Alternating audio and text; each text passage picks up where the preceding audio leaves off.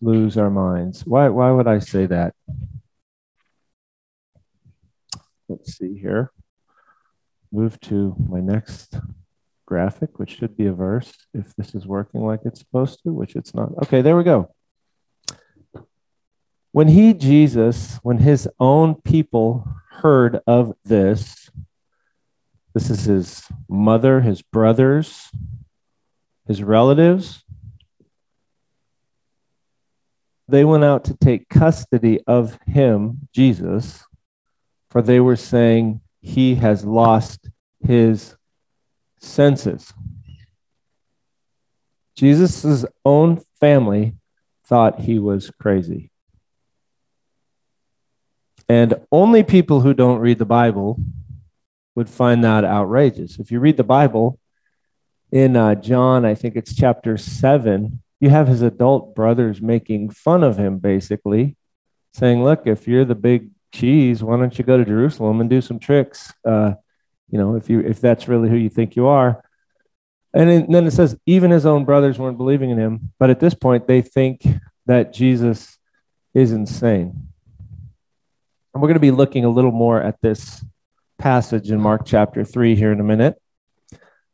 But the idea that the way God sees the world and the way we see the world before we get to know him are opposites, antithetical, completely different, to the point that if you actually start seeing the world the way God wants you to and the way he sees it, the world will say you're crazy. So if you call yourself a Christian and your unsaved family members think your Christianity is great and it all makes perfect sense, what you do with your time, what you do with your money, who you're hanging around with, the moral standards you live by, if it all makes sense to them, guess what? You're doing it all wrong. If they're not saying you're nuts, you're not doing it right. And a lot of times we don't really study the scriptures. We don't realize that Jesus himself was called crazy by his own family members. This is a theme that runs through the entire Bible. When you start getting right with God, the world's going to say you're crazy. But the real issue is, well, I was meditating a lot on this because God is dealing with my heart. Your family is going to say, this person got on the crazy train. But God is going to be saying, this person got off the crazy train. From God's perspective, you were crazy before you came to him. And so we have to embrace that. And if we're uncomfortable and we need everyone's approval, you're not going to get far at all in your Christian life, because God's opinion about everything is completely different than the world's. And so I've been meditating on this all week, and I'll tell you why here in a minute. But this is basically the way the Bible presents it. We have all these different societies and cultures that have nothing to do with God, nothing to do with the gospel and Christ and what he taught. And the world literally shares a collective insanity. So your friends that don't know and love and follow Jesus or have the Holy Spirit and look at the Word of God, according to Scripture, the values they share, it's a kind of a shared crazy. And they kind of, in a democratic society say, hey, let's vote on what's true, what's false, what's right, what's wrong. But it's a bunch of insane people doing it. And so we come out of that and we go, okay, Jesus, what's really true, what's really right, etc. But if you're going to be a real disciple of Christ, you better just get used to being crazy. And it's not just to the world, because the problem is that the church, God's people throughout all of history, are usually more worldly than they are thinking like Christ. So the only way to know if you're really following Christ is you have to get into the Word of God, and you have to realize that you're even going to be getting a lot of pushback from the people in your life who call themselves Christians, because they're not thinking any different than the world. And you one of the signs that you're starting to think like Christ is you get persecution, you get pushback, you get criticism. And in Jesus's most famous sermon, the Sermon on the Mount, he said, blessed are you when men revile you and persecute you and say all kinds of evil against you falsely on account of me. Rejoice and be glad. Your reward in heaven is great. That's exactly what they've always done to the prophets. The prophets are God's spokesman.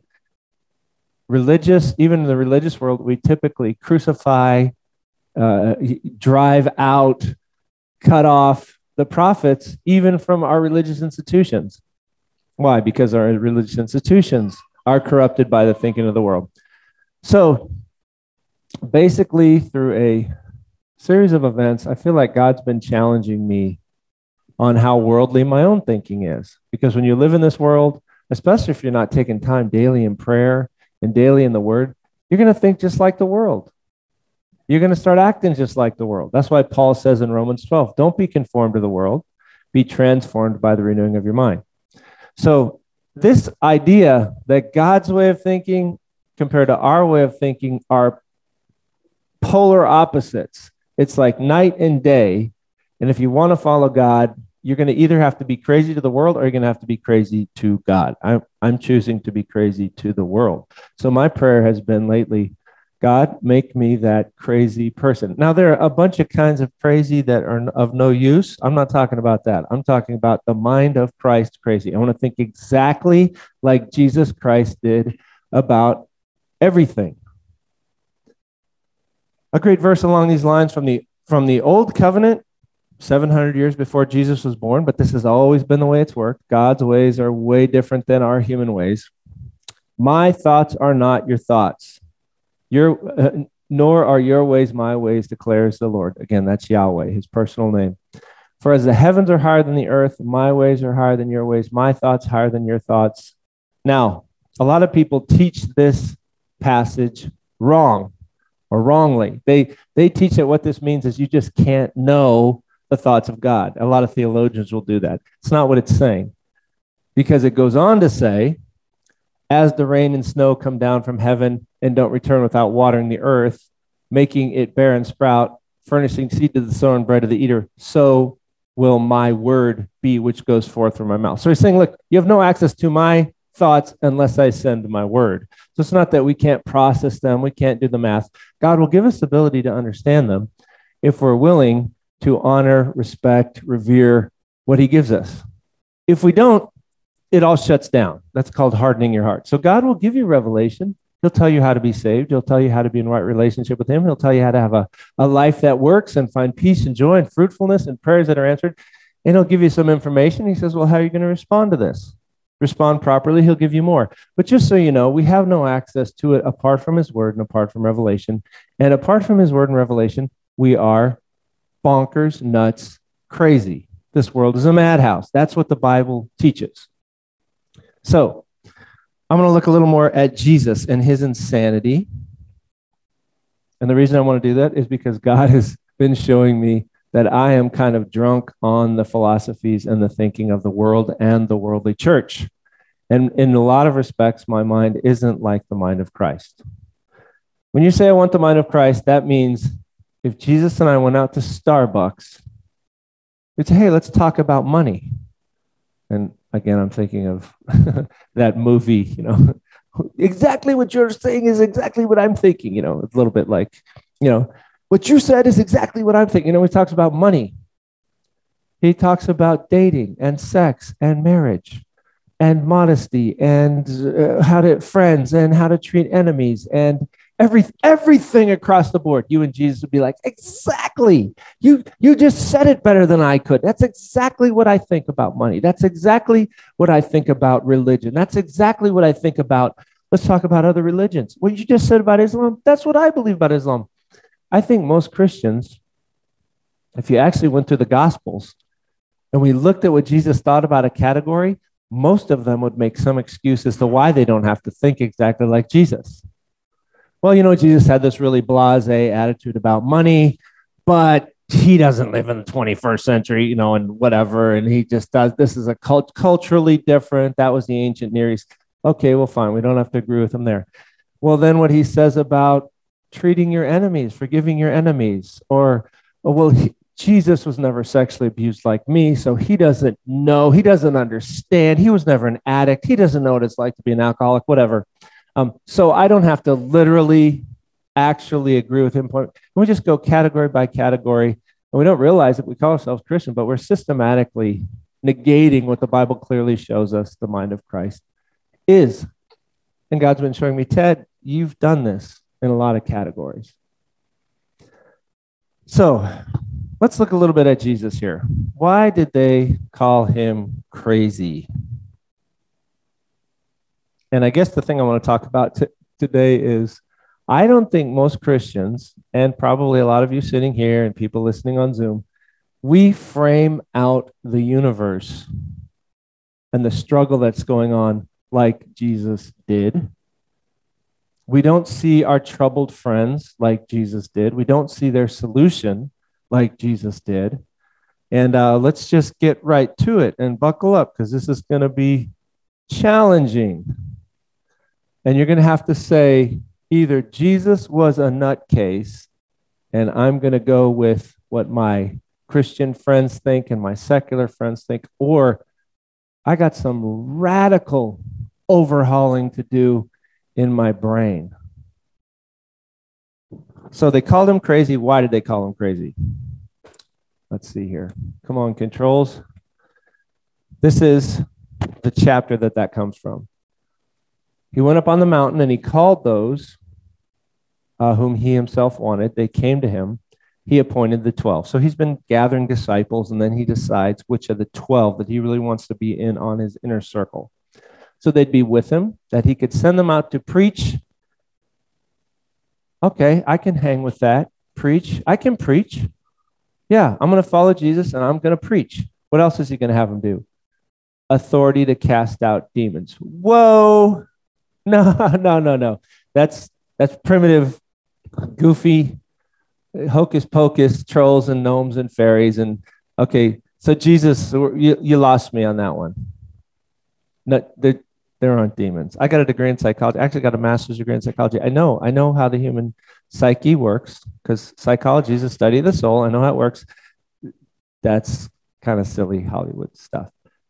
All right, you and Jesus, you just parted company, because his whole universe is framed out as a struggle between spiritual forces of darkness against God and his spiritual forces of goodness.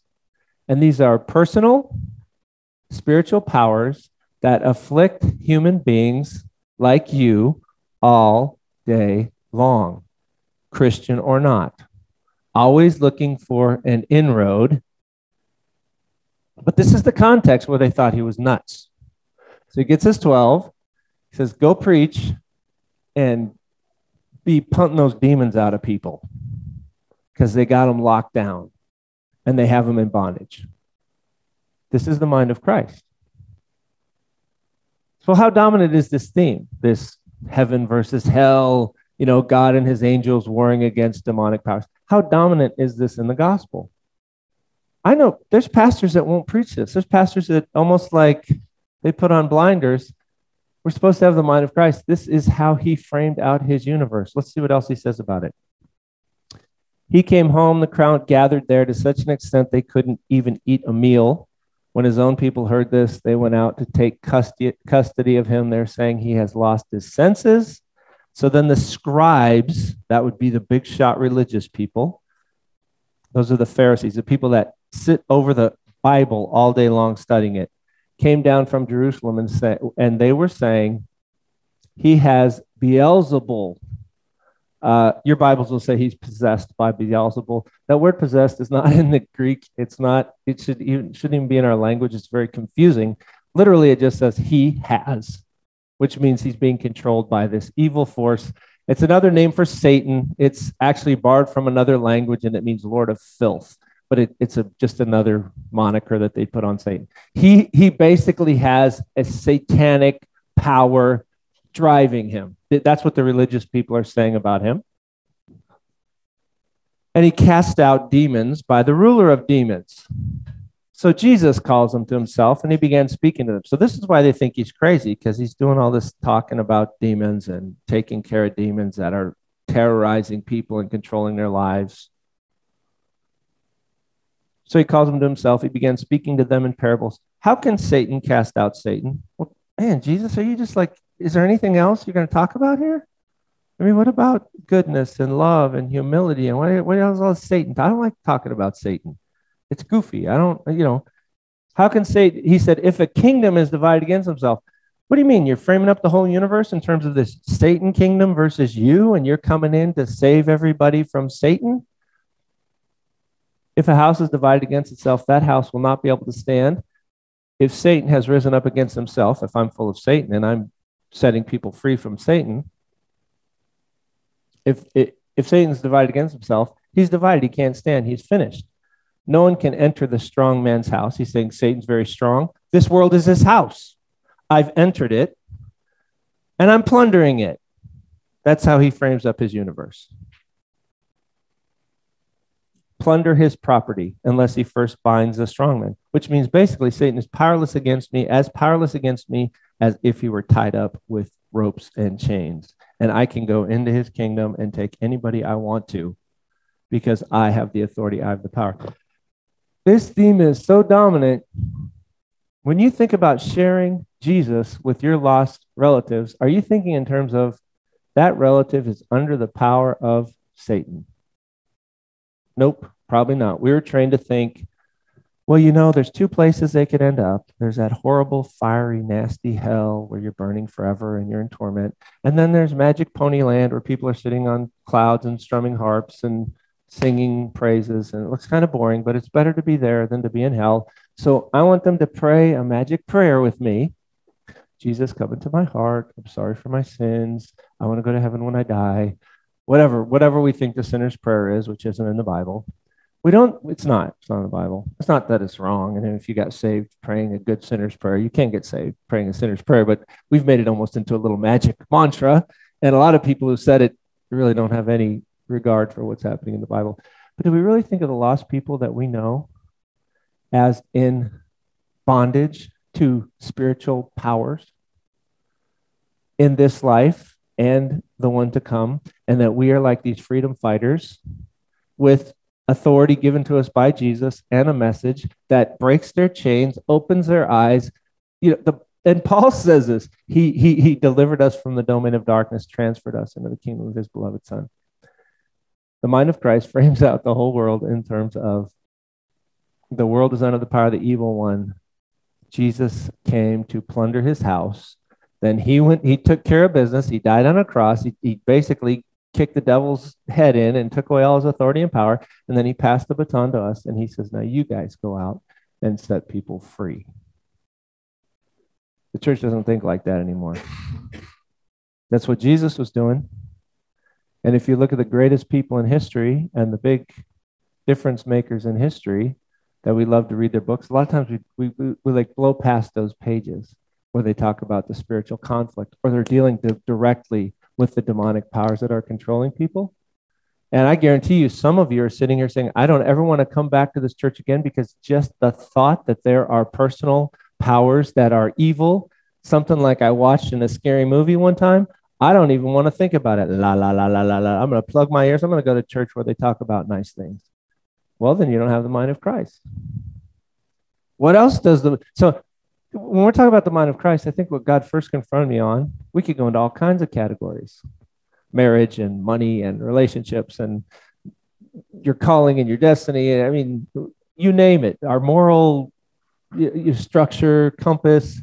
He has opinion on everything, but how he frames up the whole world is every single person that is not in covenant with God, the covenant laid out in Scripture, is under the power of the devil.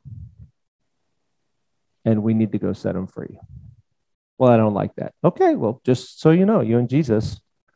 Well, Jesus just didn't know about other world religions. Jesus had the Old Testament tattooed on his brain, and the whole Old Testament is full of God saying, look, I'm the one and true living God, and there are competing religions all around, and they're counterfeits, and they're false, and they're fake.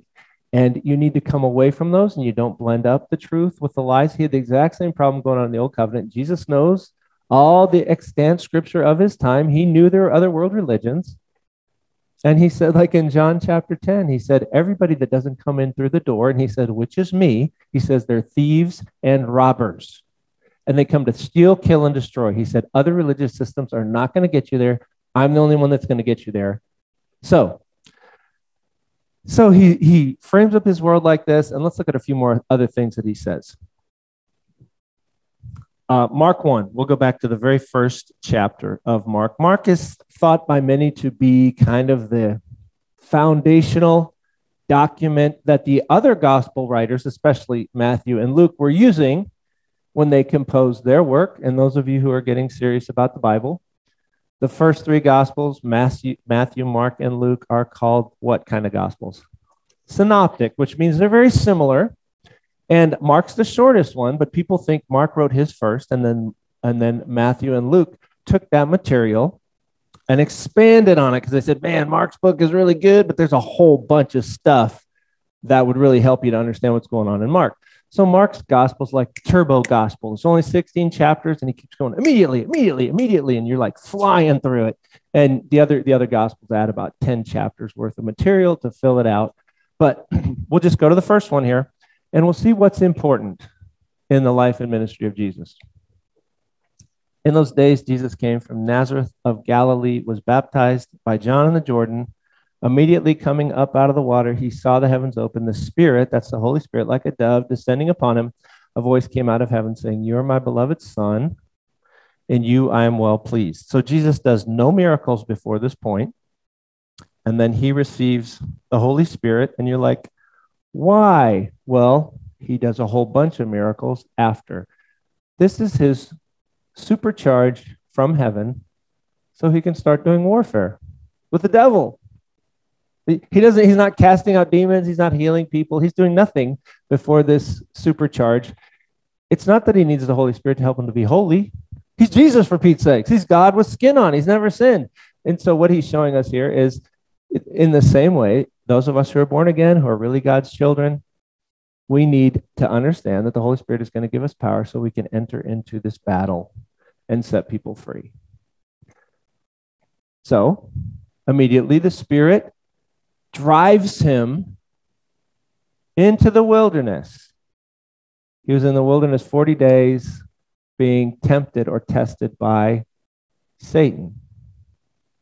So at the very kickoff of his ministry, God says, okay, you and your opposition are going to have a little showdown here, a little skirmish to kind of set up the ground rules for this battle that you're entering into. Because Jesus, you are going to deal the death blow to Satan and his kingdom through this, your ministry and mission. You've prepared for 30 years. You've been empowered by the Spirit. Now you're going to go have a little skirmish with the devil, and we're going to see how well prepared you are for this battle. Now, how did the disciples learn about this little battle between Jesus and the devil? Absolutely. Jesus told them. I went out in the desert, and me and the devil had a showdown. Me and the king of the demonic forces. And then in Matthew 4, Mark doesn't give us a lot of details, but Matthew fills it out and tells us some of the conversation that went on between Jesus and the devil. One of the things that was said was this: pay attention. Jesus frames out the whole world as about everything. The existence of human beings were caught in the spiritual struggle between God and the forces of evil. And a lot of religion is swept up, and it's a deception. It's satanically fueled deception to keep people from the truth. So Matthew 4, this is what the devil tells Jesus. So again, remember, Mark's just like almost like an outline. And then Matthew's like, wow, you left out some really cool stuff. So, okay, read the fast version, and then you want to study a little deeper, I'll tell you what a little of the conversation that was going on in the temptation narrative. The devil took him to a very high mountain, showed him all the kingdoms of the world and their glory. He said to him, all these things I will give to you if you fall down and worship me. In the Gospel of Luke, he says, I've been given authority over all these, and I give them to whoever I want.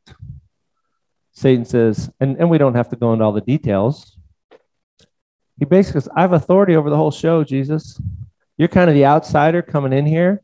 If you want to get anything done in this realm, you got to talk to me.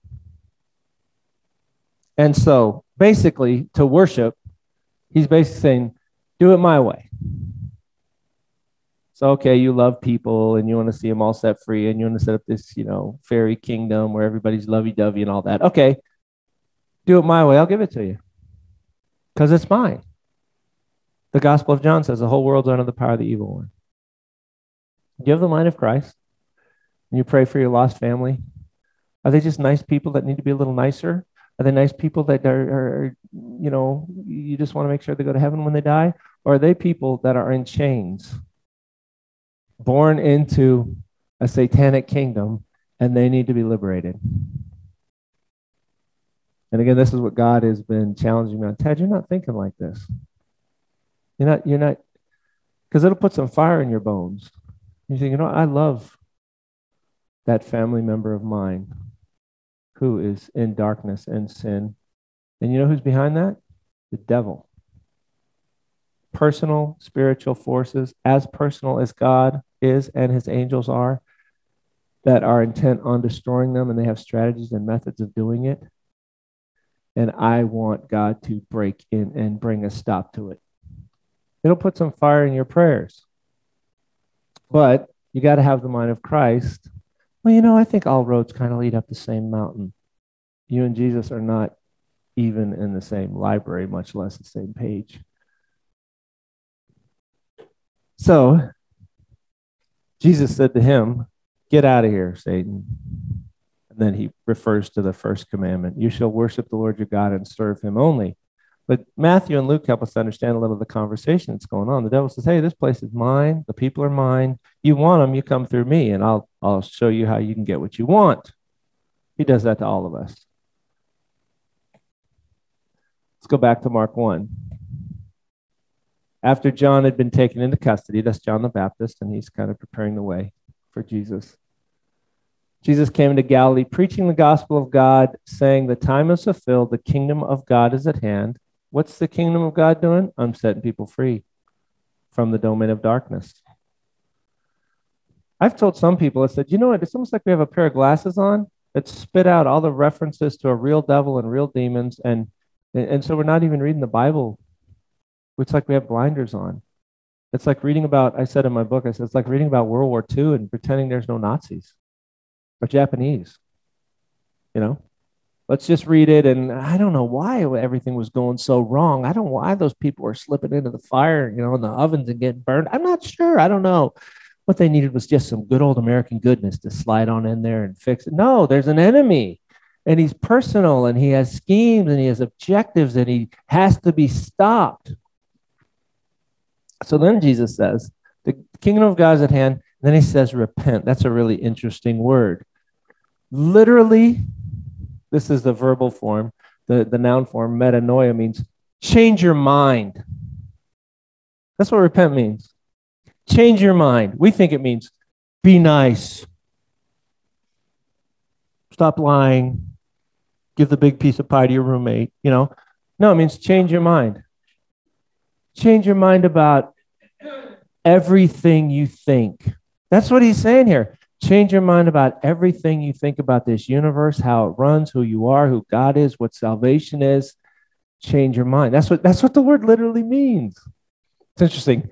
Metamorphosis, morphe, it means form. It means change the form. But metanoia means change the mind. So of course you're going to change the behavior if you change your mind.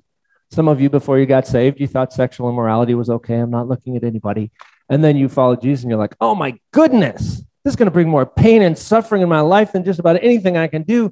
I'm going to clean up my act in that department. So you changed your mind, and then it changed your behavior. But repentance doesn't mean change your behavior. It means change the way you think. But it's not just about your moral compass. It's about your whole universe. Do you have the mind of Christ? So he's telling everybody, hey, the kingdom of God is here, and I'm going to teach you guys a completely different way of looking at things. Like the Matrix, Take the red pill or the blue pill. One of them is a lie. It's a delusion. One of them is the way things really are. He was going along by the Sea of Galilee, and this is where he picks up Peter and Andrew and James and John, his first disciples. Then he goes into Capernaum. And again, I don't mean to freak you out with this, but if you're not thinking in terms of the domain of darkness and demonic powers and all that, you and Jesus just aren't seeing the world the same or coming up with the same kind of solutions for helping people. So goes to Capernaum. This is chapter 1. This is before they say he's nuts. Let's go get him, his family members. They kind of let him play it out a little bit. And they're like, yep, dude is nuts. We better go get him and, put him in a padded cell. But in chapter 1, early preaching ministry, what happens? Immediately on the Sabbath, he entered the synagogue, and that's just kind of like a local equivalent to a church. If you had a small group of Jews in a region, a certain number of them, you would form a little synagogue. So you can't make it to Jerusalem. So we'll do our religious stuff in the synagogue. He began to teach. They were amazed at his teaching. He was teaching them as one having authority, not as the scribes. Just then there was a man in the synagogue with an unclean spirit. You kidding me? Again? Devil, demons all over the place. He cried out, saying, "What business do we have with each other, Jesus of Nazareth? Have you come to destroy us?" Now, we think we're enlightened, and we really are kind of condescending and patronizing towards silly, simple little Jesus. He just didn't know all the stuff we know. I mean, he just didn't know about Jung and Freud and psychology and psychoanalysis, and he didn't know about science. And I mean, besides the fact that he created the universe, but he just didn't know. He's just a simple-minded guy. Well, there were some very committed religious folks in his days, and they actually ran the temple in Jerusalem. They're called Sadducees. They didn't believe in the demonic, and they didn't believe in the angelic, and they didn't believe in the resurrection. The Bible tells us that in Acts 23. This huge, powerful religious group. Jesus could have run with them if he thought that that was the best way to view the world. He said, no, the best way to view the world, the best way to set people free is by understanding that just as God is a wonderful, good, powerful force who created the universe, and again, the devil and God are not equal in power. If God wanted to close the box right now, getting rid of all the demonic powers in hell would be easier than me trying to kill one of these flies in this building. All he would have to do is it's done. There's no power, because all the power that the devil has, basically God, it's borrowed. He's a created being. But we have this, we do have this dilemma, and God's saying, hey, this is how you need to see your world. You guys are caught up in this battle. You guys are the freedom fighters. Go rescue people from demonic powers. So his first sermon, the demons. And now this is another thing. Once you guys wake up to this and repent and change your mind and start seeing the universe like Jesus sees it, surprise, surprise, buckle up. You're going to realize that these powers are for real. And some of you know it. Some of you even here who are listening. Some people may not even be saved, and you're like, oh my goodness, is that what was going on when I was younger? Is that what was happening to me? Is that what I was being terrified by that I couldn't tell anyone about? Are those presences in my room? That kind of, yeah. But a lot of us, we've become too sophisticated, and we need to repent. And once we do, they're like, well, there's no use trying to hide from Lynette because she already believes we're here, so we might as well, seriously, it's going to open your eyes, and then it's going to like take the veil off. And plugging your ears and going, la, la, la, la, I'm going to pretend they're not true is not going to help anything. They're just going to ravage everybody around you, and you're just not going to be able to stop them. But if you actually understand the battle, you open your eyes to the battle, it's a little scary at first, and then you realize, hey, I'm the one with the upper hand here. I'm the one with the authority here. I don't have to be afraid. And again, like, well, that would be nice, but I'm afraid. Well, you just have to go through the process of studying the Bible and realizing you don't have to be. A 5-year-old child who has the Holy Spirit, who's born again, who's standing in truth, could tell the devil to go to hell. Literally, get out of here. I have authority. A 5-year-old little girl standing in the authority of Christ has been deputized by the creator of the universe with authority. But you have to learn all this stuff. But pretending it's not there and it's not happening isn't helping anybody. And God is going, Tad, you've gotten so fuzzy on all this. Why do we grow fuzzy? Well, one of the reasons is because we go to seminary and Bible college.